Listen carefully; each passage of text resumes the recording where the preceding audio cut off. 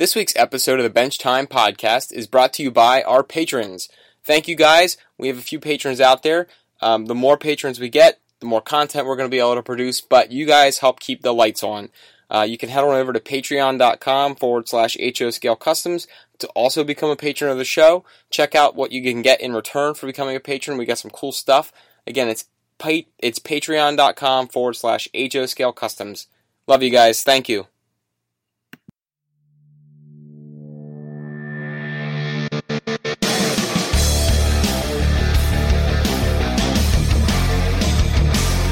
Welcome to another episode of the Bench Time Podcast, presented by HO Scale Customs. Now buckle up, you fine scale freaks. Hey everybody, and welcome to the Bench Time Podcast with Todd and Brett Wiley. This is episode 23. So this week we have an awesome special guest. It is Kenny Crump from kcworkshop.com. You probably heard about us talk about a bunch of his things. We love working with his stuff. He's got some cool kits. We've been fortunate to been able to, work on a few things of his and get our hands on some of his stuff. And welcome, Kenny. Thank you for coming on the show. Hey, thanks, guys. So, Hi, Kenny. Thanks for having me. Sure. Yeah. So we've been talking about your stuff on the show, and our listeners are probably pretty familiar with everything that we've been working on because we've been sharing a lot of photos and everything of our work from you, mainly the Blue Slipper Tavern and the Goober's Garage that my dad's working on. But yeah, I know you got a lot more in the pipeline too. So we have a few things in the pipeline. Yeah. I gotta say, I've been wanting to get you on the show for quite a while, and I know we've been dealing with the scheduling thing, trying to make it work for everybody. But for us, you as Kenny Crump with Casey's Workshop. When we went to the first time we saw you, we met you at the show at the expo. At the expo last year, right? Yes, at the expo in Altoona. And Brett and I were walking through, and we were checking out different kit manufacturers and trying to come up with stuff for our own thing. But we went up there for the purpose to meet some people and try and learn a little bit about who we could, who's approachable in this hobby. It was we were new to that part of it, or this podcasting, and we wanted to talk to the kit manufacturer guys such as yourself, and I'll be honest with you, you were the first one that really came out and just was very approachable. In fact, we were looking at your stuff. I was buying Bob's Bait and Beer and some storefronts that you had there and a couple other things. And then Brett, I believe. Yeah, I picked up the aging paste and some. You got me some of that corrugated roofing, which I'm obsessed with it. Mm-hmm. And we got to standing there and talking with you, and you had mentioned that you'd seen some of our work on our Facebook page, I believe, and that was great. And but you were very, very, of all the people we met there, you were the most approachable. You were very casual and talking to us about it. We did bring up the podcast, and you said, yeah, sure, just give us a shout. And and it just kind of rolled from there. But when we left, one of the things when we left there, and I'm not, I don't want to say anything bad about any other people at the show. There were some marvelous people there, and we met some really cool people, and some of them we've had on the show already. But when we walked out and we were heading out to the parking lot to go eat at what restaurant was that? Permanis. And Brett said, you know what? He said, that Kenny guy was super cool. I enjoyed talking with him. He's very laid back, and he said, that's a guy we could go have a beer with. And exactly, we got that feeling. It was great. So that's pretty good because I kind of got the same feeling. Yeah.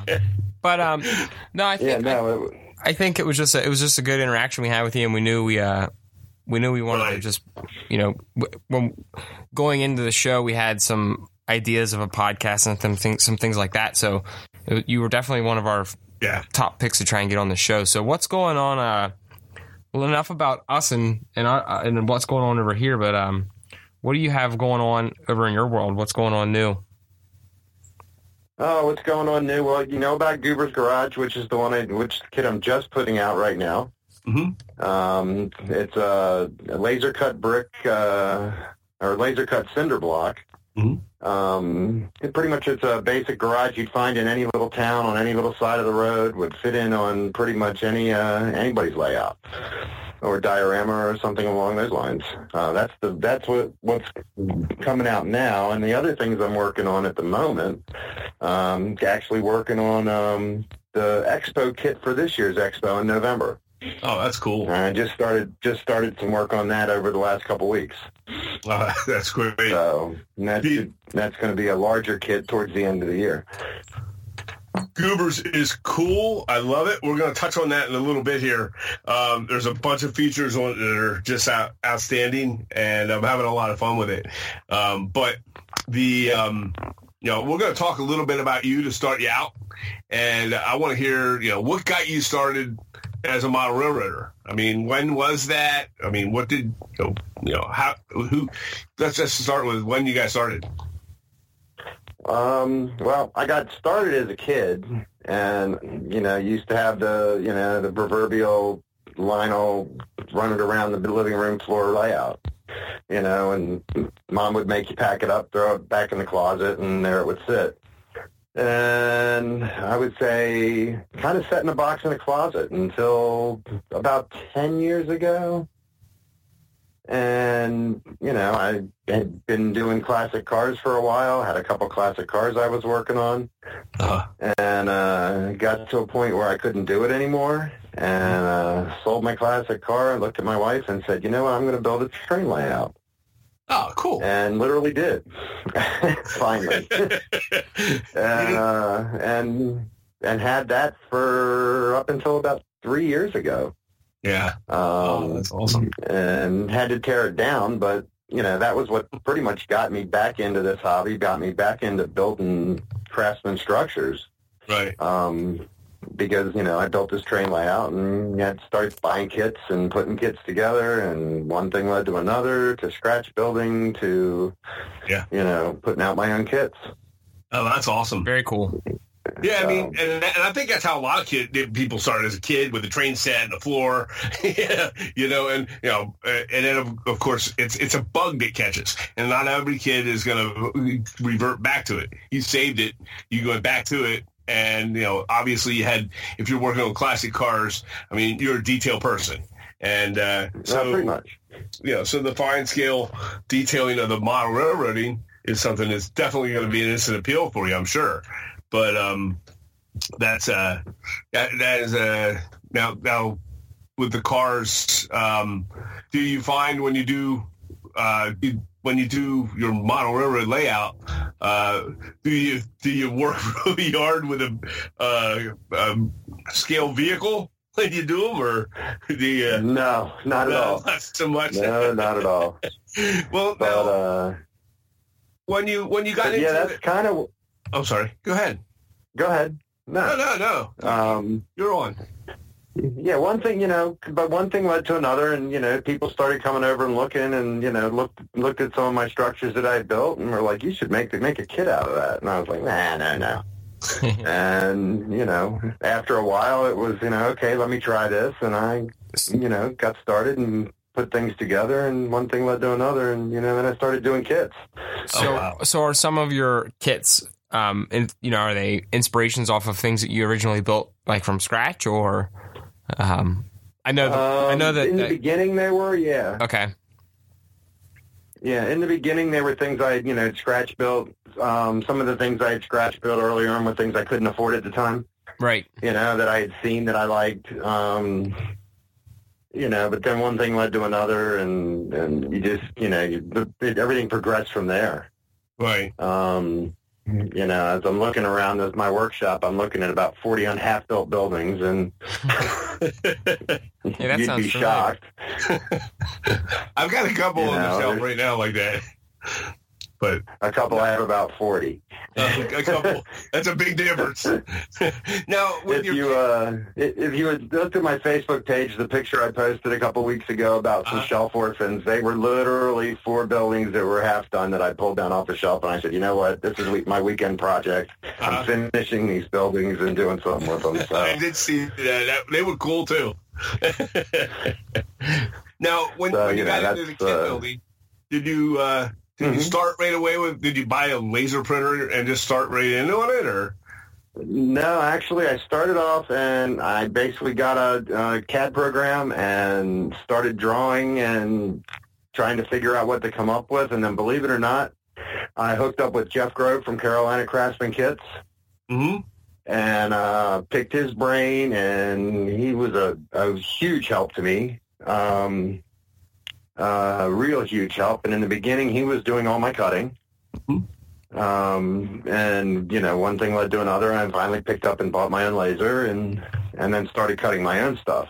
Right. Actually, Jeff and I work really closely together still to this day. We did speak to him at a show not long ago, he mentioned you over and over. So we know you guys are good friends. Yeah, we are. And actually, we've been kicking around. We had done a kit about 2 years ago. We had done a kit together. Called the Tacoma Stores, and that was a limited edition kit we had sold and sold really well. And actually, we're kicking around right now doing another one. We're just trying to come up with an idea of something to do. That's also in the pipeline that him and I are still talking about doing a joint kit again because it did so well the first time. Yeah, I'm looking at the pictures of the Tacoma Stores, and I saw it earlier. It looks nice. That's a pretty mighty looking kit. Yeah. Yeah, it was a pretty big kit. I did the brick side, he did the wooden side, and we packaged it together, and it was a limited edition. If I'm not mistaken, we only sold like 50 of them. But cool. We're thinking about doing something for the expo, but I don't think that's going to work out. But who knows? We may still come up with something. So that's how in the beginning, he was the one that kind of took me by the hand and led me in the right direction. Let's put it that way. Oh, that's cool. And that's great. I was one of my questions is, who was maybe an influencer for you? From when you started miling, was there a specific influencer as a miler It's going to be the same answer that everybody gives you. It's George. Oh, yeah. I mean, how many times could you ask that question and not get that answer? Yeah, you're right. You're absolutely right. And it's pretty hard to not. If you look at it, it's hard to not admire and drool over and just envy everything, that he does.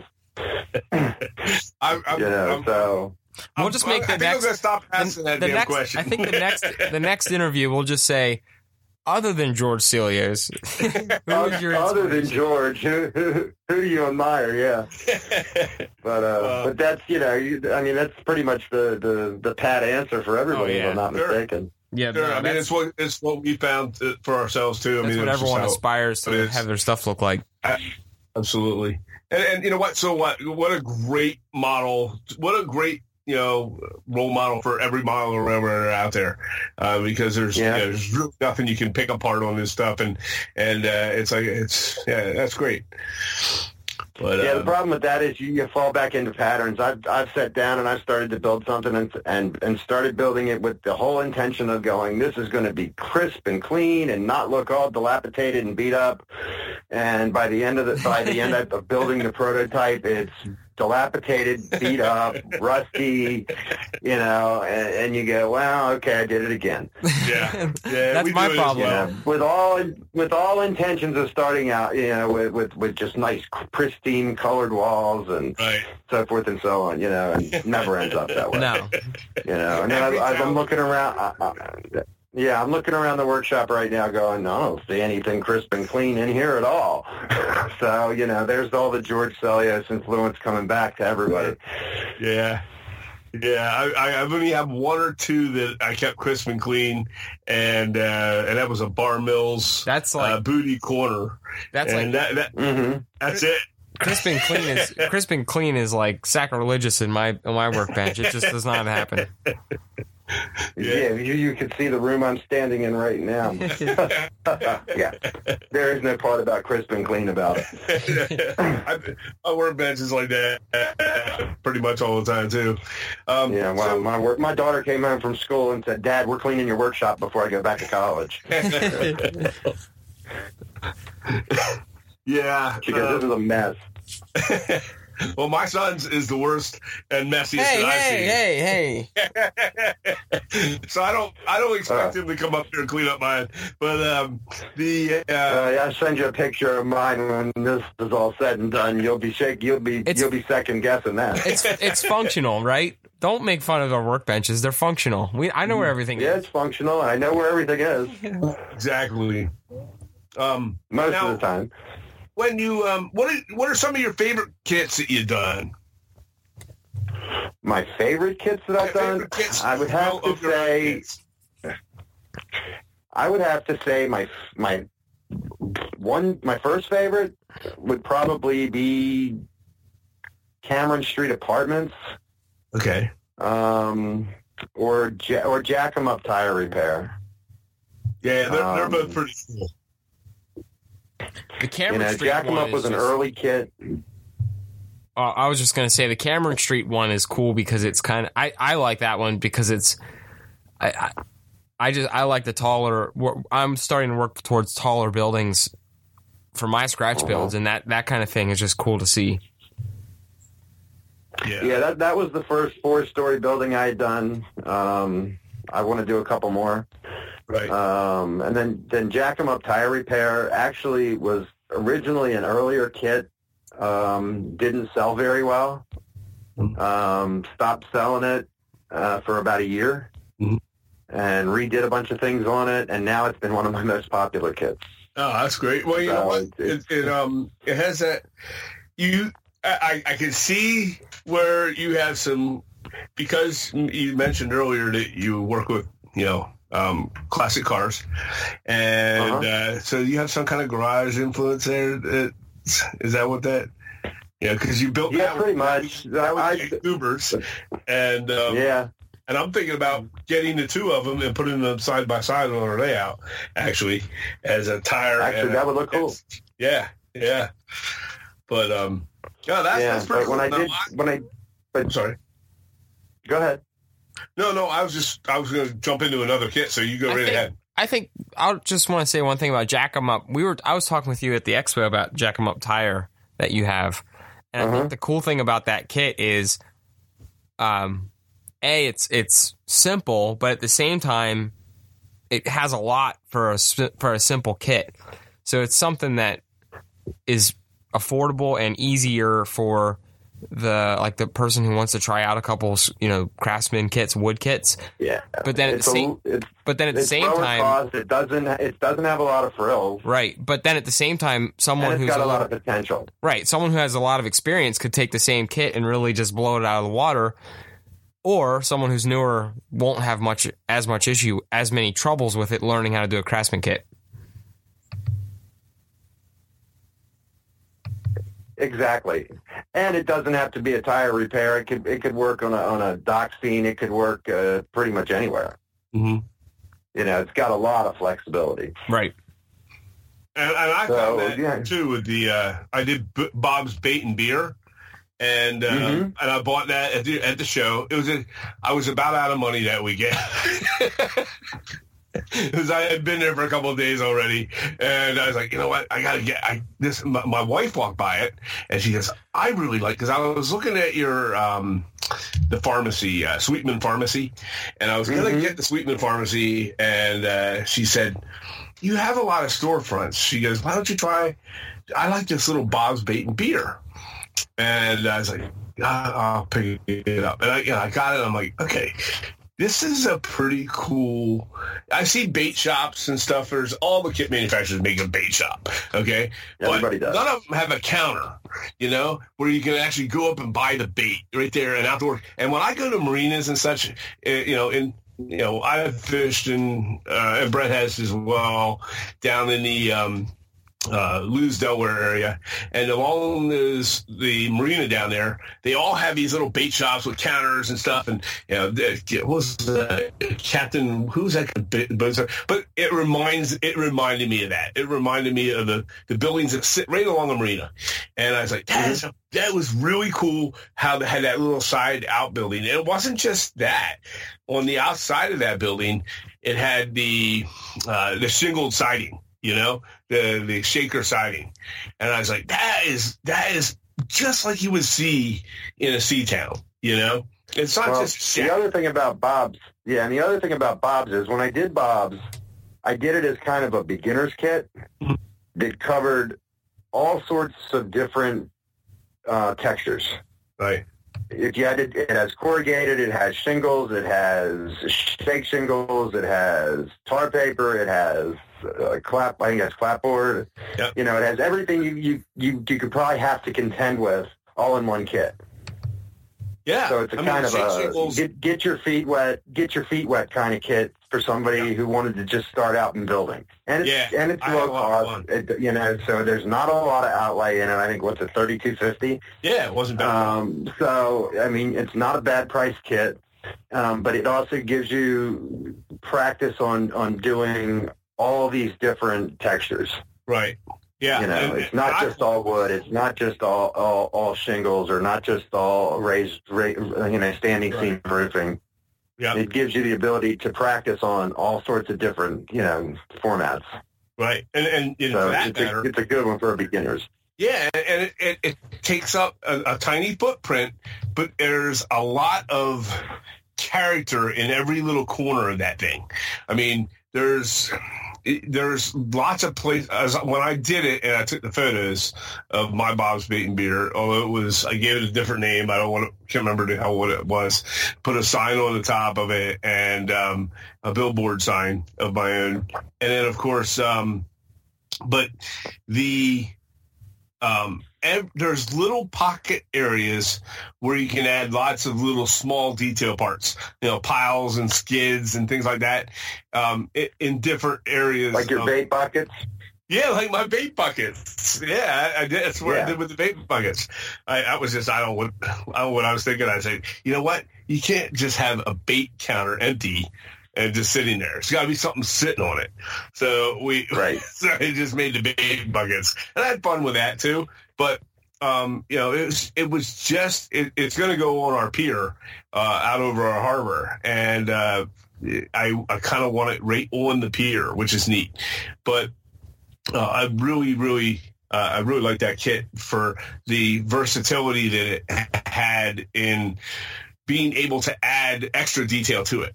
I mean, even though it was just a small, you know, a kit to get somebody started out in the finer details, it was cool. And but that's where that one started. I mean, I had a conversation with Jeff about it, and he said that, you know, something that was needed was something that was a beginner's kit that could give everybody the experience.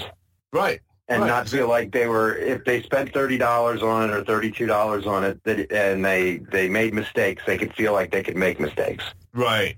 You know, and you buy a $200 kit, you're afraid of making mistakes. And the truth is, in it, they were probably going to buy, at that price point, they're probably going to buy a $30 plastic kit anyways and glue it together. You know, it's a very you're 100% correct. You're right on the price line there of the, and there's nothing wrong. Some of the plastic kits people do very good jobs on them. And we were talking with Jason Jensen. He's done some plastic kits that look fantastic. So we're not bashing plastic, but a lot of the people that are probably transitioning into doing a more tedious kit, it's right in their price range. Yeah. Yeah, I have an RDA kit sitting here right here in front of me on my table that I've been itching to try to see whether I could do justice to it. Which one do you have? Oh, which one is it? Is it the Iron Forge? Yep. I did it, and you did it? Yeah. Good luck. Yeah, Delaney's Ironworks. What's that? Delaney Ironworks. Yeah. Yep. It's like 4 buildings. I have it sitting right here. Oh yeah. Yep. I'm just. Brett said good luck. Brett said good luck. I have it sitting here, and I've heard some stories about them, and I was like, you know, I'll give it a whirl. Let me see if I can do it justice. But it's still sitting here. I'll tell you, I have to redo the whole kit and that was probably one of my last plastic kits that I bought about 2 years ago. And I was still learning a little bit how to do a little bit better painting and detail work. It was a work in progress, but the Delaney Ironworks, is the walls are awesome. The detail and the stonework is awesome. I had to go back and repaint. I actually went back and repainted all the stones different colors, and the windowsills were all different shades of white, and it looks fantastic now that I redid it. The only problem I had with those kits was the plastic parts, like the detail parts. There's you have to cut you have to remove them from the molding spurs or whatever they're called. And I just had to sand. I had to sand everything forever. It just took. That was my only complaint about it, as I just had to sand forever to get all those little spurs off of all the plastic detail parts. And it was a hard plastic too. I mean, it was not like your normal plastic model kits. Yeah, it wasn't like a DPM. Yeah, it doesn't look very forgiving. No. So anyway, I'll tell you, it does look. Speaking of plastic, it does look awesome when it's finished. So I'm looking forward to seeing once you do finally start it. I'm looking forward to see how it turns out for you. Yeah, I'll show it to you. I'll let you know. It's a stone structure too, so and the stonework's not too bad. It has the potential, and for the price, to be nice with some really well painted stone. And it wasn't overpriced, if I remember the price. No, it's like $30. Yeah. So now one of the other things, and I'm not going to really get into this too much with you, but that I think Brett will, and that's the kit that he built, the Blue Slipper, and it's like you were mentioning with Bob's Bait and Beer, how you offer the versatility of different material or different mediums as far as the siding, the roofing, that type of thing. And I've noticed that in that kit that he put together, it was very much a similar thing, but now it's a larger structure, so it's a little more advanced, maybe not overly advanced, but I mean not out of the realm of being able to somebody to figure it out, but it offers that same many different types of things to learn by, but on a bigger scale. I thought it was really cool. Thank you. Yeah. No, that one is actually I had done. That was my second brick structure I had done. I had done one right before that called Linda's Luncheonette, which was a single-story little luncheonette, and I had gotten a picture of the prototype for the Blue Slipper from guy up in Illinois, and he had sent me a picture of it and said, "Hey, this would make a great kit." And I was like, "Hey, it really would." And one thing led to another, and I'm was doing a little more with brickwork, and threw that together, and I worked on that for a long time. That one probably took me about 6 months. Wow. And turned out really nice. I was really happy with it. I thought I did it I thought I did it justice. Let's put it that way. I love that kit, by the way. That might have been one of my favorite to assemble, and not just because we got you on the phone here right now, but I don't know. Sometimes you just get working, and you're probably the same way. You get to working on something, and it just clicks, and you're like, man, I am loving working on this kit right now. It's one of those ones where you start. You can't wait to get back home and work on it that evening just because you're wrapped into it. But that same thing happened to me with Cameron Street Apartments. Yeah, that was the last. You get addicted to working on it. Flowed. Yep. Yeah, no, that one just flowed. I actually did. I know we're talking about the Blue Slipper, but Cameron Street Apartments. When I did that kit, I started it on a Friday afternoon. And my wife had gone out of town for the weekend, and I had that kit finished by Sunday. Dang. And I love a weekend like that. It just was like, and one thing led to another. Oh, this would look cool. Oh, that would look cool. Oh, this would be really neat. And it was just one thing after the other. And it needs an oil tank on the roof, and so forth and so on, Cameron. So that was for me. That one was the one that I just couldn't pull myself away from. Ended up wasting a whole weekend on it, and before the weekend was over, I was already ready to start producing the damn thing and start selling them. Oh yeah, well, it's totally worth it because that's a beautiful kit. It's a great feeling when you do that, and then you're finished, and you put everything into it just because you were so wrapped up into something like that. But I wanted to just I got the kit. I have Blue Slipper Tavern right in front of me now. I went over off the shelf and grabbed it.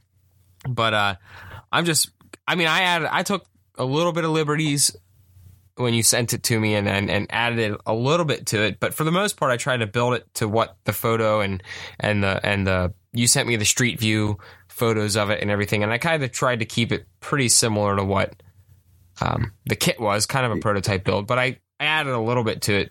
But like my dad was saying, I loved everything that you included with it, including the shingles. And I roughed them up a little bit, and I think really the only thing drastic that I added to it was I added the brick sidewalk the whole way around it versus just in the front. Yeah. So I have a sidewalk on 3 sides, and then what I do plan to do is we have some people to paint, and I have some people that are like laying over or like slouching. So I'm going to make out in the back where I put that little fence and a little corner area is make a little like drunkard scene out back. My original of that, I had the drunkard scene on the side. Right, near that little I had the drunks in the alley. There you go. Yeah, exactly. And that kit was cool. We looked up the Blue Slipper Tavern on Google Maps and did the where you can actually go down to street level, and and we kind of picked it right up, the actual true goober. He sent me the link to the street view. Yeah. Oh, that was him that sent you the link? Yeah, Kenny sent the link to the prototype or to the actual building. Yeah. I looked it up myself, and I was like, "Oh, that is." I looked it up at work, and I was checking it out on my desk at work, and going up and down the street and trying to get every angle I could, just looking at it, and I thought that's cool. It's a prototype, and there's not a lot of real good prototypes out there. That one was well done. Yeah, I took a couple liberties here and there, but for the most part, it's pretty true to form. Yeah. No, I like it. I increased the size of the little shed on the little outbuilding on the left-hand side. I increased the size of that a little bit, but and then the bricked up windows. But that part, it's pretty true to form. That part is probably, I'm looking at it right now, that is probably my favorite part of that kit is the bricked up windows, and I painted them a red brick color, so it looks like it was done with a late, 20 years down the road, they bought a different color brick and patched it up that way, and we got, when we posted it on our Instagram and our Facebook page, we had actually received comments about that bricked up window. And that's just it's a neat thing. It's something that people normally do as a scratch build or a kit bash that you don't usually see in a kit. And I remember in the instructions, you specifically said that these pieces are meant to brick out some windows. So it's that alone I thought was cool, because normally the kits come with enough windows to fill the whole thing, and you're actually, telling people to brick out some windows, which it is something you just don't see in a lot of kits. Well, it's one of those little itty bitty touches that make all the difference in the world. You don't see it at first. You don't notice, and then you look at it a second time and a third time, and you go, "Man, that's pretty cool. Hey, I like that." Right. And I did it I'm doing it right now with goobers. And I even talked to you about that prior, as that those extra window cutouts I fit in there, and I really like the fact that I just inset it, just like a 1/32 of an inch in. And it really stands out. And I love the idea, because I've been driving around in our Harrisburg, Pennsylvania area, going back and forth to work and stuff. And I go by some garages that are very similar to goobers. And I think just about every town has one, a goober's garage. Yeah, everywhere you go. Something along some garage that's similarly shaped and looks beat up and run down, and sure, whether they're selling used tires out of it now or doing whatever, but every town has one, and a lot of them have that blocked up window, or a couple blocked up windows, and I thought that is pretty cool. So trying to make it look like that is another kit that that I'm working on here now, that you gave me to use as a test kit, and I'm telling you, this is my first time doing a cinder block wall, and you and I mentioned it in the past when we were communicating is the fact that not many kit manufacturers out there that I've seen have done a cinder block wall. I did see it on one of your buildings has it as a... It's the Cameron Street. It looks like Cameron Street apartments have cinder block on the bottom. On the bottom. Has it on the back. Yep. Yeah. And it's neat. And at first when I got it, I was like, you know what, this is gonna be like the brick. It's gonna be like doing when you do a brick building. Because and we're gonna talk about that in a couple minutes here, but I had some of your brick pieces that you do, and you cut them special for me for a kid for something I'm putting together, a special project, and on Annapolis building, and I started working with that brick, which is a marvelous thing to work with, and I'm having so much fun. I've made it almost identical to the photos of what I'm working with, but I thought, you know what, the cinder blocks they gotta work just like the brick. Well, and they do. If you looking like a cinder block, you know, if you keep it the cinder block color, yes. But I had this other idea in my head that I was going to paint the cinder blocks. I painted them with a gray, like a gray primer from a rattle can, and did the walls that way, and then filled in used a DAP spackling and worked it in, and it looked great. And I was like, And I messaged Brett and I sent him some photos, and I said, what do you think? Would they have just plain cinder block walls, or and the other half painted up top, or do I just paint the lower half white and the upper half red? And he's like, well, he said, yeah, they would definitely have plain cinder block walls. But then I got thinking about it after I hung up, and I was like, I'm gonna go and try and paint it. So the idea was that the primer that I put on for the basic gray of the cinder block would be always underneath. So as I scratch the white paint away, I could actually expose it and make it look like, the white paint's peeling off of it. It's peeling off. Yeah, it wasn't working out for me. I did it. So you spray painted it all gray again and started over. Well, actually, no. I took a sponge, one of my blotter sponges I use for painting, and I soaked it in water, and then got some of the water out of it and just kind of dabbed on it and let it sit there for a couple of minutes. And then I took these, it's going to sound stupid, but I got these white gun. We used to do a lot of Civil War reenacting over the years, Brett and I both. And I no longer am I doing the soldiering of that anymore. Do some civilian stuff, but I had a gun, a musket, a rifle, and we clean them out with these white gun cleaning patches. And I had stacks of this stuff. So I took this white soft cloth after I wet it down a little bit, and I just kind of gently wiped it, and it come off. And I was like, that's great. And I had my gray walls back without a lot of damage or anything. It looked awesome. In fact, it left a little bit of a white residue that I kind of liked leaving it there because it made it look more like some of the foundry, the spackling that we use. It made it look like the mortar was, roughshod in a couple spots. And I like that. So I saw that you could chip away some. The neat thing is you can cut away a couple of the blocks on the corners, and I'm liking that. But it's one of the things for us is we're trying to teach the listeners and the viewers or people that go to our website that we're going to make mistakes, and we're going to we like to model. We like to think we're decent modelers, but we like to think we are. That's what I said. And but we want them to see when we make a mistake. I want them to say, "Oh, well, hey, you know what? They screwed up, and this is what we did wrong," and we'll tell them. But it's not always done for when it's done. Okay, and you can make it look, fantastic.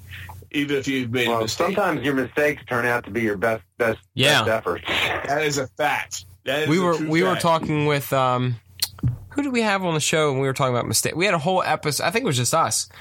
We had a whole episode talking about mistakes, and it's funny that you either learn from them or, that you learn from them and you just like, well, I'm never doing that again, or you end up looking at it going, well, that's not what I planned, but that actually looks pretty, it looks pretty badass. It actually worked pretty well. Yeah. Right.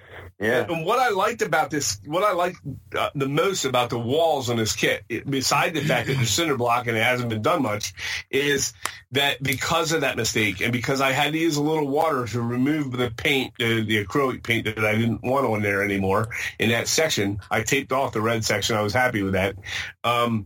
Was the fact that your walls, and this is a testament to your kits, they have a thicker quality to them. They're not out of proportion thickness. They are correct as far as their scaleness, the scaling on it goes.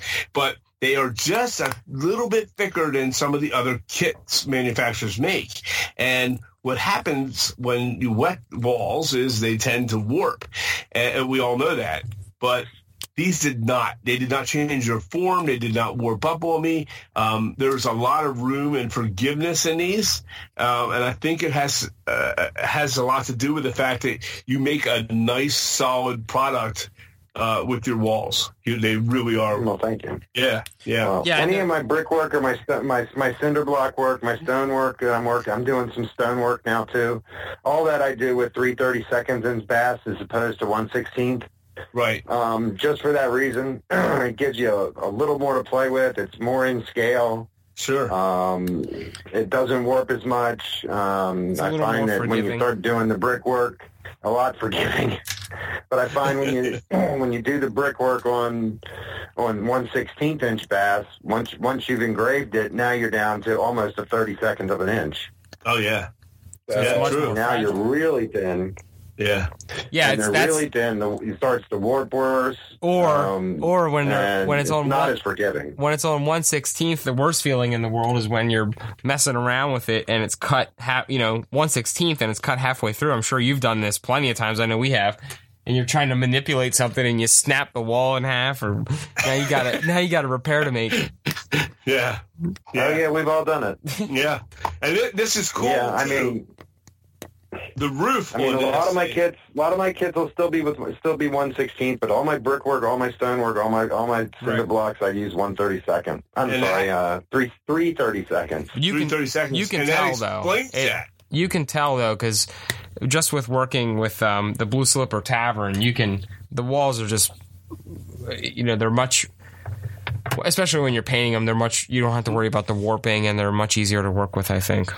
But you can tell. I mean, I suggest to brace them, but you could get by without even bracing them if you didn't want to. I still did though. Everyone should. I still do. I still recommend it.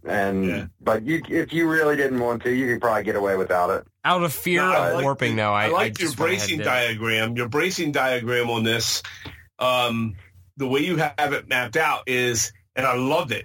It was almost tongue and groove, where it really fit together nice and draws the corners in, especially on block wall like this. And I really liked how that's the first I've seen it done that way. And I guess you know what I'm talking about on this. I hope. I know exactly what you're talking about. Okay. Yeah, and that's why I left the door cutouts in there. Because the door cutouts were perfect size. The door cutouts are perfect size for your spacing. Yep. They're big enough to handle. To use as spacers. You got two of them, so if you gunk one up with glue or whatever, you can throw it away and move on to the other one. Right. And the windows are cut very precise, and they're of course masonry windows, which is neat. I've had kits where they put you have a brick wall and you get a freaking framed window, and you're like. Mm-hmm. What the hell is that? That's not how a brick wall is, And these are nice. Yeah. They're definitely. Yeah. This is a great little kit. Yeah, that kid uses Tichy windows. They're not laser cut. The blue slipper that Brett did is laser cut windows. Yeah. Right. Only because you can't find a plastic window that fits that size in a masonry window. Right. So you have to pick your spots. Those look nice, and that's a whole other experience, is working with a 2-part laser. Yeah, they're nice, and you know what? They're tedious. But they look good when you. They're a whole night. They're a whole night's project. They are a whole night's project. I will give you that. I'll second that. But when you do them, they do look good. Yeah, they do made up nice, and they look good when they're installed. But they are a whole night's project. I think that's the only downside of that, and it's nothing on your side. I know my basement's kind of dark when I work. I don't have to turn all the lights on, and I dropped one or two. And I just remember swearing at myself trying to find a piece of the window as I dropped it. So working with 2-part windows is a lot of fun, but and it looks really good. But you got to make sure your lighting's a little better. But you have to have patience. Yes. Yeah.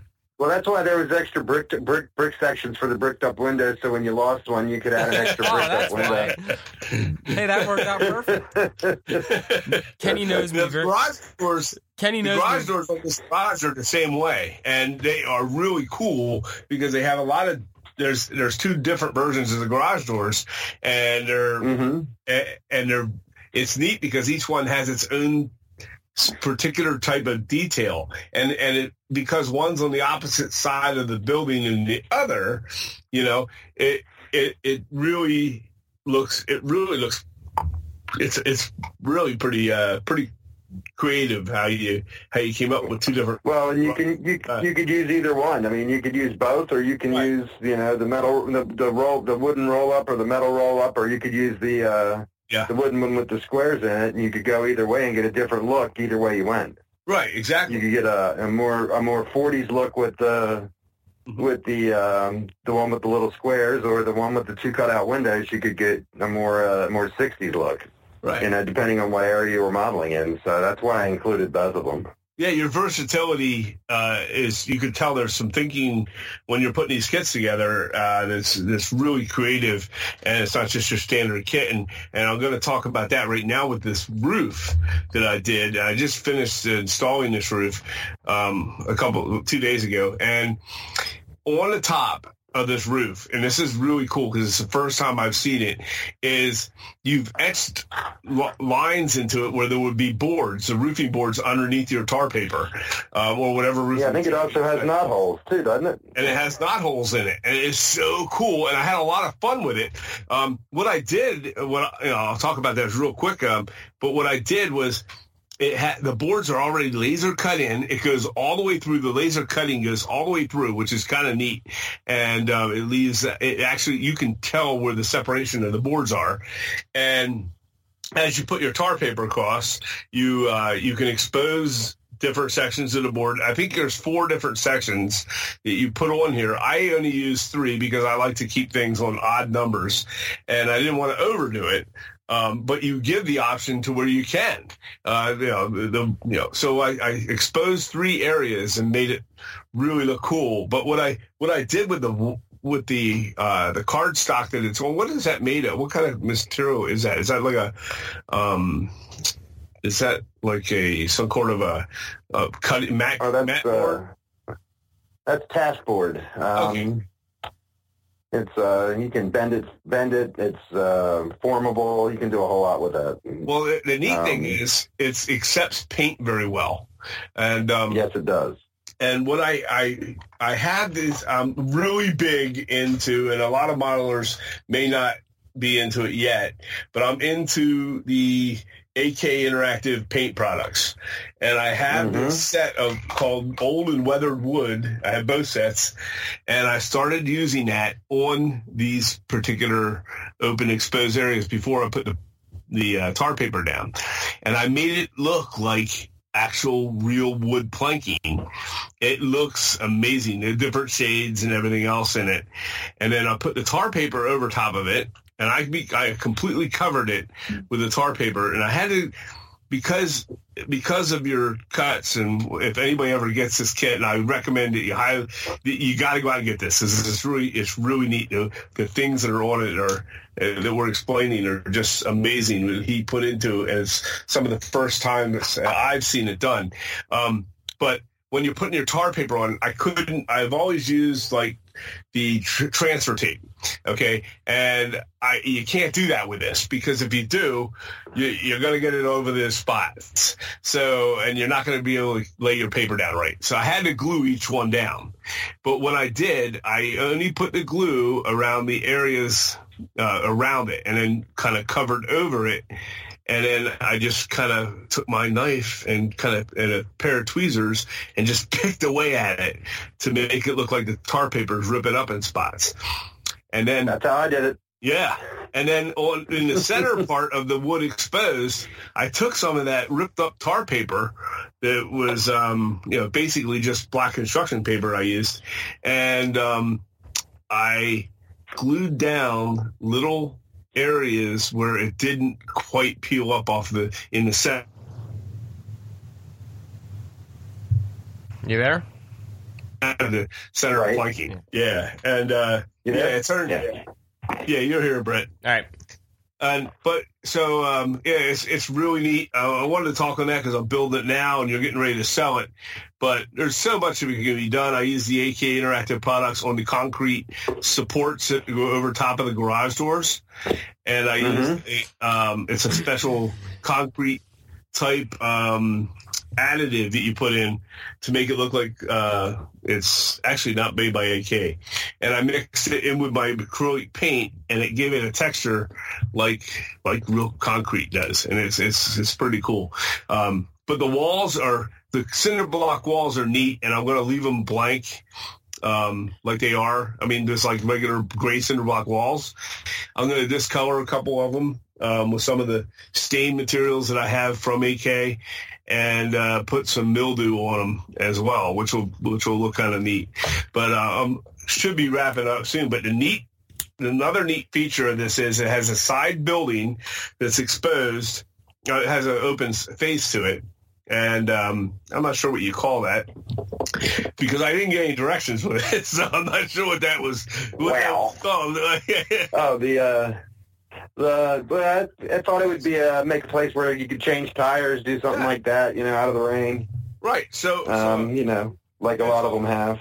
It's all wood planking. It's pretty cool too, and that's just assembled that now, but it's neat because I have all these rusty rail casting pieces that I've had over the last year, and I haven't done much with them. And I'm going to put a bench underneath there, and like a workbench with a cabinet and the whole works, and make it like a tool shed type of thing that's exposed and open. I have a quick question for. Yeah, actually, you got the test build on that, and the test build that I sent you did not come with the rusty rails castings. Oh, okay. That kit also comes with 3 rusty rails castings. Oh, that's awesome. That's a big deal there.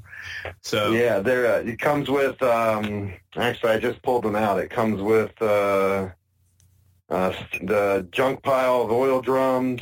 Also comes with 3 trash cans and then one of the workbenches that sits up on the oil drums. Okay, yeah. So it comes with that kit comes with like I said, also in addition to the castings you got, it comes with 3 rusty rails castings. Oh, that's sweet. That's sweet. So, and your castings, your metal castings are also unique and not the same damn castings you get with every kit that I see down the road. So I like that too. Sorry, Brett. No, it's okay. I've been using a lot of Brian and Jill Bollingers from Bollinger Best Castings. Mm-hmm. Bollinger Edgerly. Yeah, so I use a lot of Brian and Jill's. Yeah, I love their stuff too. So they do a good job. And you were going to say something, Brett? Yeah, no, I just had a quick question. What was the inspiration for Goobers?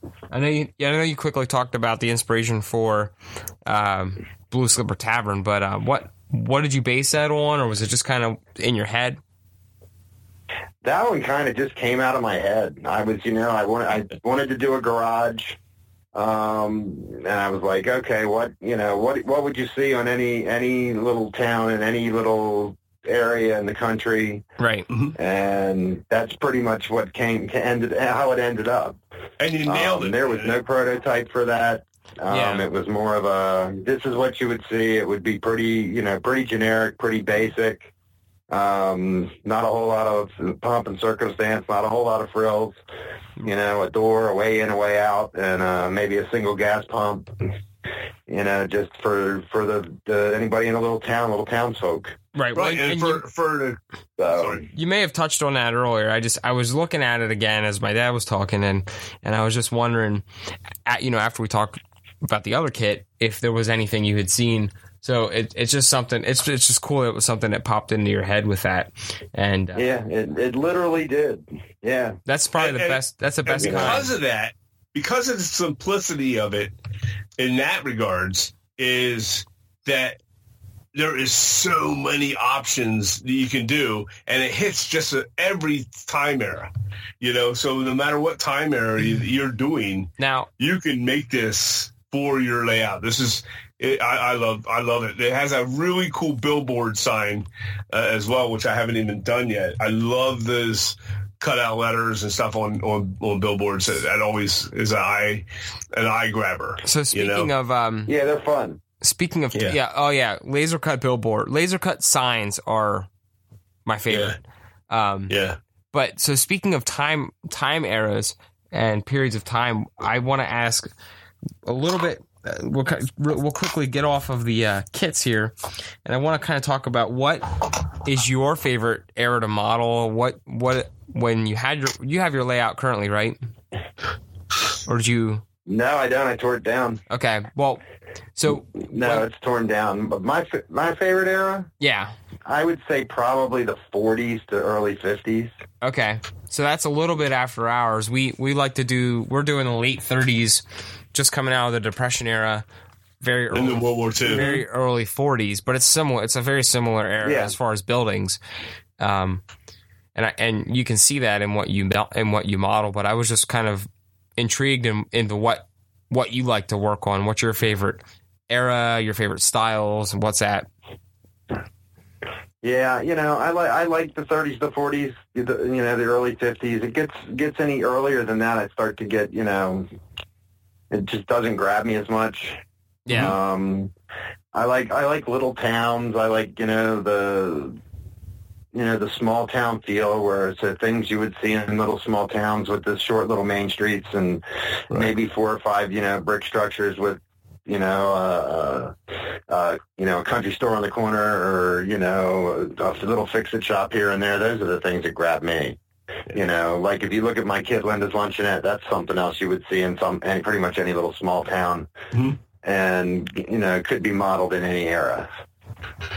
Right. Yeah, that's what I have as a note. I wrote a bunch of notes out here for tonight, and one of the things I wrote down was your kits.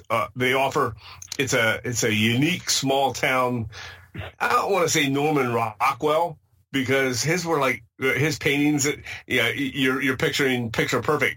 It's not like that. It's got that similarity, but it's everything you see in a small town of just about any era to me, and I love that. Because there's, especially for the modeler, you hit just about any modeler can grab your kit and say, I can make this work for my era, which is really cool.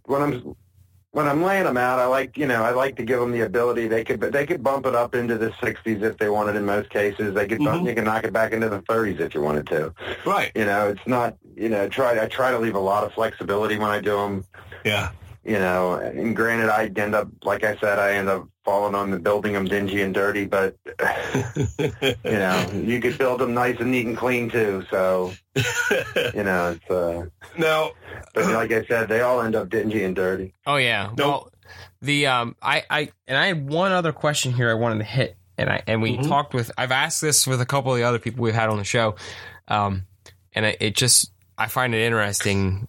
And usually people answer it the same way, but it's always fun to ask. So do you like when you see people online posting your kits, or you see other people post pictures of your kits, do you like seeing when they build them to prototype, or do you enjoy more seeing them when people take something that they bought from you and they turn it into just something completely different than what the box even had?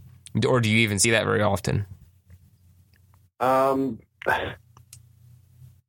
enjoy seeing when somebody takes it and just has a ball with it, whether they just go nuts and bash it or, whatever they do to it. I love seeing what anybody does with that, because when I put them out there, I like to see what comes back and see what in other people's minds to say, hey, I never even thought of doing that to that kid. Right. And it's almost like it's amazing how many times I've had somebody come back and do something, and I've seen they sent me a picture, and I'm like, wow, I'd never even thought of doing that. Yeah. It's cool. It's cool, probably, as and we're not professional artists maybe other people think we are, but I don't think that any of us probably would consider ourselves that. But it's cool from your eye to another person's eye, and what they're interpreting from your kit to just completely go crazy with it. It's probably cool to see what they thought about it and what they dreamt in their heads with your buildings. Yeah, I like to give them the bones and let them see what they run with. There's been a couple of my kits I've put out that are really generic and really basic, and I've seen people run away with them and do a lot of different things with them. Yeah, that's pretty cool. Where it's really great. Because you've already built it the way you interpret it. Yeah, you've seen it that way. So to have somebody send the photos back and it looks exactly like you did, you're kind of like, I already did that. Well, I can give you a perfect example of that.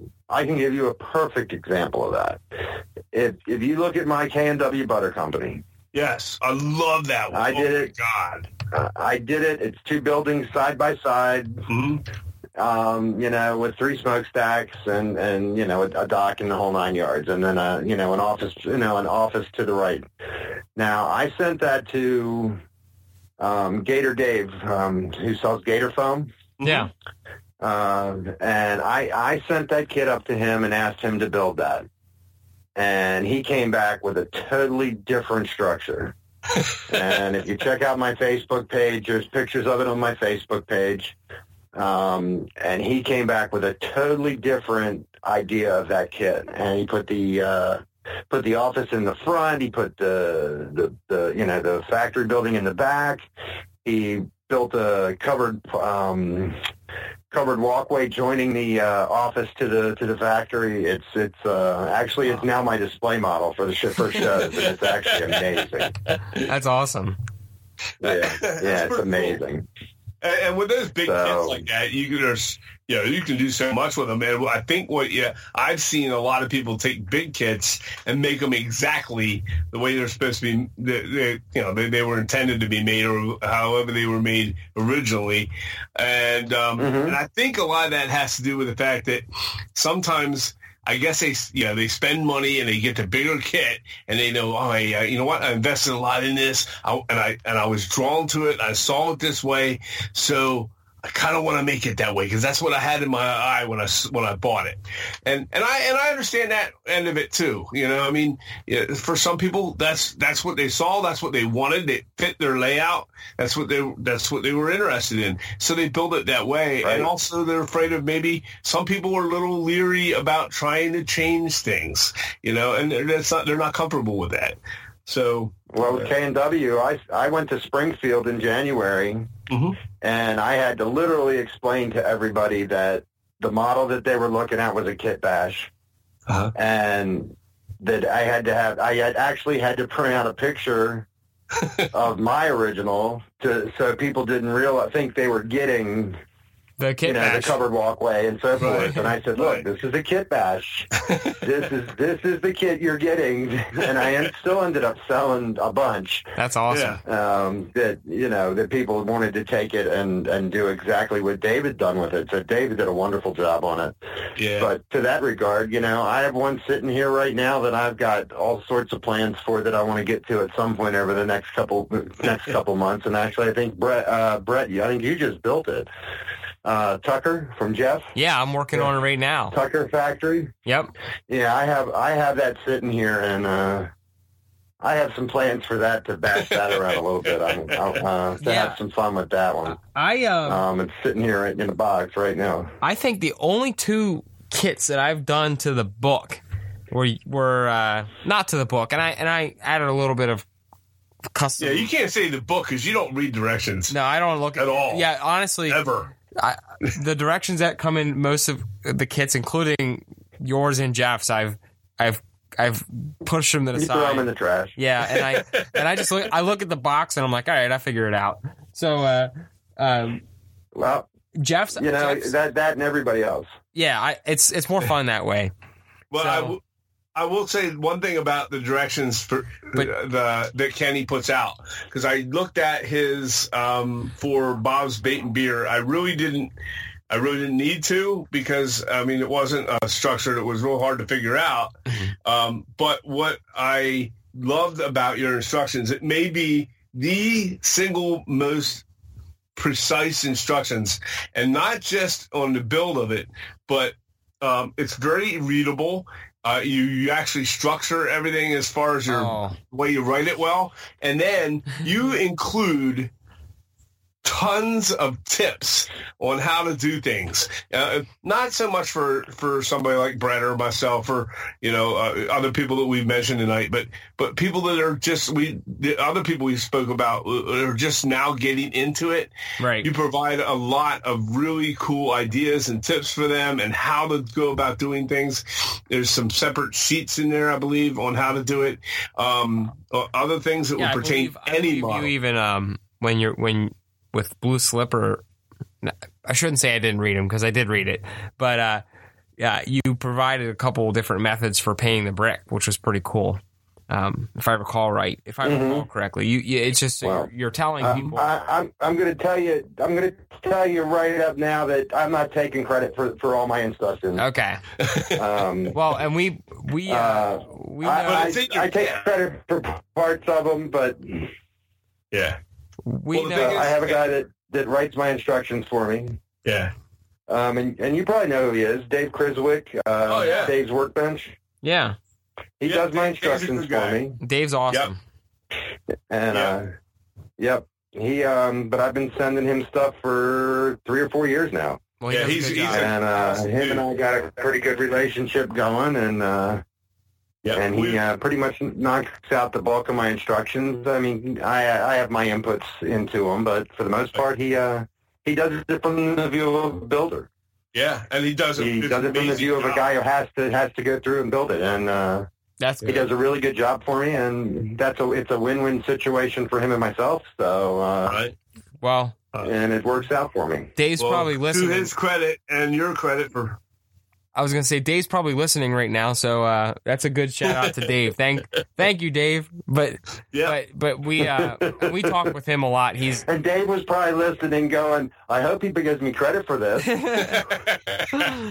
Well, and it's in your kit, so it says a lot for you as a businessman, and having that quality of instructions in your kit is a huge feather in the cap for your product, and that's a whole skill in its own. Well, thank you. That's a whole skill in its own. Like I said, Dave, it's probably the hardest part of it for me to think that whole process through. And Dave does a wonderful job building the kit, and giving insights from the side of a builder. Right. Yeah. So he's a funny dude. He put some photos out there. He just did a dentistry shop, a store of some kind, and he made a big giant tooth on the front of it. And he sent that to me in a private message before he posted it up on Facebook. And he said, "What do you think of this?" I said, "Oh man, that is cool. It's got a touch of humor, but it doesn't look out of place. You would think it almost looks cartoonish, but it's not." He's a great guy. He's got a sense of humor. And he's a great builder. Yeah, he is definitely a great builder. And I love the guy. So very cool. Yeah. Now, one of the things I wanted to touch on before we wrap it up here today is the I'm building a building out of Annapolis. It's down your neck of the woods, and the shiplap house. I don't know if you remember that house at all, if you've seen it before I decided I was going to start building it. But I've seen it. It was I went down there, took photos all over that town. I love that town. I could live in that town. Oh my God. But I have a file of 1,000 photos from Annapolis. Every time we go down there, I'm taking more pictures. And if I could eat at Chicken Ruth's Deli every day for breakfast, I would do so. Oh my God. Have you ever eaten there? Chicken Ruth's is great. More than once. Oh my gosh, it's great. It's the most cramped. I had cramps in there by the time I left because I'm a 6'2", 225-pound man, and I could barely move in there. But it ain't big. Oh, sorry. You there? No, he was just saying it's not big. Okay. Yeah. I had to stand and do the Pledge of Allegiance in the morning during my breakfast. It was awesome. The whole place stood up, and it was just, I told my wife, there was all those places to eat down there, and they're wonderful. And I was like, you know what? I said, I know we could eat at a couple other places for breakfast down there. There's another place that specializes in breakfast. And I said, we're going back here tomorrow. You know, which we did. I didn't even care about anywhere else. But anyways, I took photos down there all over the place. And because that's kind of what we're trying to model our area, is that area, Chesapeake Bay region. And of course, Annapolis being the ancient city. And I thought, well, you know what, this is the shiplap house is a really cool house. And then, of course, you found out about that and you contacted me and said, hey, you know what? I think I can help you with the bricks, which is great. And I appreciate that. I sent you the measurements. You said, let me know what you need. And I hope you don't mind me mentioning this. If not, we can cut this out. But, nope, go ahead. Okay. And, you cut them and they were, I sent you the measurements and I got them out of the bag when you sent them back to me and with the walls. And I was like, oh my God, these are the walls. These are exactly like what I sent. And I took the windows that I had the tissue windows and I tried fitting them in. And I was like, they're dead on. And he did that from just measurements I gave him. They were actually dead on. And that's one. And you drew them on a bar napkin. Yeah, I did. And pretty funny. So it was definitely not the best drawings in the world. And you nailed it. And the chimney matched. Well, the chimneys matched up. So I'm really excited. That's something I'm going to pick up on again as soon as I'm done with this garage and get to the shiplap. And I started painting those brick walls that you make. And what I'm getting at here is that you have on your website some brick modular walls that you make, and I need the listeners out there to know that he's going to be selling these brick modular walls. I don't know, are they for sale yet? Or are you doing that? Or they're not for sale yet. I'm almost done figuring out how to market them. Because right now, if I count correctly, there's like 23 different walls. Wow. Yeah. With different window combinations or door combinations. Right. So I'm trying to figure out the best way to market them to make it the least confusing for the modeler. Sure. And how to fit them together. So, but I should have those out within the next month or so. Well, the way that they're cut and the way that they're laser cut and the way that I needed to, I could have done a million ways to paint them. They're very easy to work with, and they're very easy to duplicate a nice-looking brick. I was able to take the photo, and I just kept it up all the time on my phone and up here on my workbench looking at the actual photo, and I am trying to make this one entirely prototype. And I had so much fun reproducing it from the photo, and your brick walls accepted the paint the way I needed them to, and it was just when I was done and I showed it to some other modeler friends of mine, and they were like, wow, you smoked it. I mean, and that's attributed to the fact that those walls were probably the best walls I've ever had to work with accepting paint and doing some walls aren't as forgiving. They don't always do what you need them to do. They were great. Well, thank you. Yeah. Thank you. So that's great to hear. That's what I look for. That's why we do this.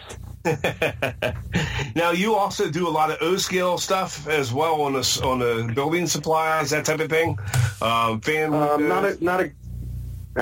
a lot of, not as many kits. I think I'd count right now. I think I have 3 or 4.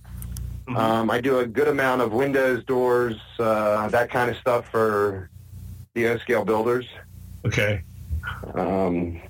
I just rolled out a couple more cargo doors about 2 weeks ago. What we need you to do is, and I've been harping on this for maybe 6 or 7 of our different episodes, is somebody out there in this hobby world has a laser cutter, needs to come up with sewer drains, and now there are some out there, sewer drains and manhole covers that you don't just get like 3 to a bag for $10. I mean,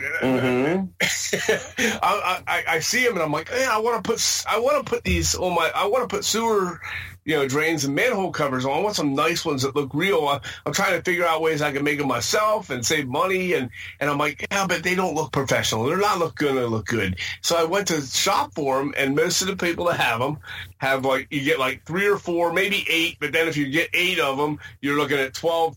You're looking at $15, $20, and they're literally the size. They're half the size of a dime if they're that, Right. But that might be a little tough to cut. We'll have to. Yeah. We don't have the cutter, so. I get that. But I cut some manhole covers into some of my sidewalks. Oh, did you? Wow. Yeah. I think they're cool. I think they're on my website, actually. Yeah. I'm looking at it now. I don't think they're. Do they have the manhole covers? I'm looking at the sidewalks that I got from you. I got the brick sidewalks, so they're not on now. You got the brick ones. Yeah. Yeah, no, they're on the concrete sidewalks, and I think the concrete sidewalks in the set, one of them has a manhole cover etched into it. Oh, that's cool. That's definitely something I'm going to look at. It does. Yeah, you have the manhole cover and the storm drain. Oh, yeah. Wow. Yeah. Very cool. Well, that's great. No, I was talking about ones you put out in the street, though, where you can just randomly place them. Let's see what I can work on. No pressure there or anything, No pressure, no rush. But those are awesome. Is there new directions or anything that you're looking at in the hobby world? Or I know time permits, what you can do, what you can't, of course. But I know you're planning on some extra kits that you talked about earlier that are coming out. But no new directions at the moment. Either that, like or, I said. I was going to say either that, or is there anything you just want to add to our conversation here? No, I think we've covered most of it. Like I said, right now I'm working on my larger kit for the end of the year. Mm-hmm. That's probably going to take the bulk of my time for the next month or so. Right. Gearing up for the show. I have a couple other ideas for gearing up for the show. That's always fun. And I will be there. I will definitely see you there at the expo. Brett will not be able to make it because he's doing a 100-mile run that week. And yeah, what a lazy slob. What a lazy way to get out of it. I do think we're going to try and do a live remote or something up there for that, and I'm going to walk around and interview a lot of people and a lot of the milers and some of the contest stuff that's going on, and so I believe we're even going to be setting a table up at the show. So okay. That's the contest room is top notch. The people there are great. Yeah, and definitely come by and we'll talk, or I'll hit your table and we'll sit down and talk. Oh, well, definitely. Oh, you're gonna be one of my very first people, man, and we're gonna get together as well up there and after the show and share a beverage. You'll have to have one for me there because I'll be running. I'll still be running. You will be still running. You'll still be running. Yeah. 100 straight miles it is, nonstop. So where are you going, Ragnar? No, it's called Pinhoti 100. It's the length of Talladega National Forest. Oh my God! But it's not a relay. It's me solo 100 miles. Yep. Ouch. So, yeah, because Ragnar's a relay. Yeah. But yeah, so that's my painful experience that weekend. So while you guys are having fun, I'll be in the woods crying. Yeah. Well, we'll lift one to you. There you go. Now, how do you see the future of the hobby right now? Actually, I think the hobby's in a great place right now. I think I'm starting to see more and more female builders. I'm starting to see more and more younger builders, which is a good thing. And the fact that a lot of my orders over the last month have been from women. Now, whether they're ordering for their husbands, I don't know. But they're in. But I've seen a lot of women orders, which leads me to believe there's a lot of women modelers coming up. Oh yeah. I know. I wonder what it is a good thing. On our Facebook and our Instagram page, I know there's quite a few female people that interact with us now more and more, especially on Instagram. We get a lot of ladies that do diorama work and stuff on Instagram. Right. Yeah, I'm noticing more and more. Getting orders from more and more ladies than I have in the past. So that's a good sign. We've been doing those live remotes or live builds from our phones late at night when we're bored out of our minds and we want to come in here and work on our workbenches. And we've been doing a lot of them lately. And a couple times I've seen women in there in the thing making comments and of course definitely hanging out, at least watching, which is pretty cool. It's cool, yeah. Yeah, no, that is pretty cool. It's good to see. But I've seen a lot more younger modelers too. Mm-hmm. Yep. Where in the past it was a lot mostly older modelers, and it's great to see younger guys getting involved. Yeah, I'm trying to rope in. That'll keep it moving forward. I'm trying to rope in the younger demographic here a little bit. Yeah, that's kind of a pretty good job of it. Thank you. But yeah, that's great. So cool. Well, that's I think we covered a lot of stuff here tonight. We did. We were on for a while. I think we did. Yeah. That's a long one, but it was well worth it. And we want to thank you, Kenny, for definitely sharing your time with us. We know you're a busy man. There's a lot going on. Kept you up late. Yeah. Kept you up late. Yep. But guys, thank you. It was great. You bet. Cool. Absolutely.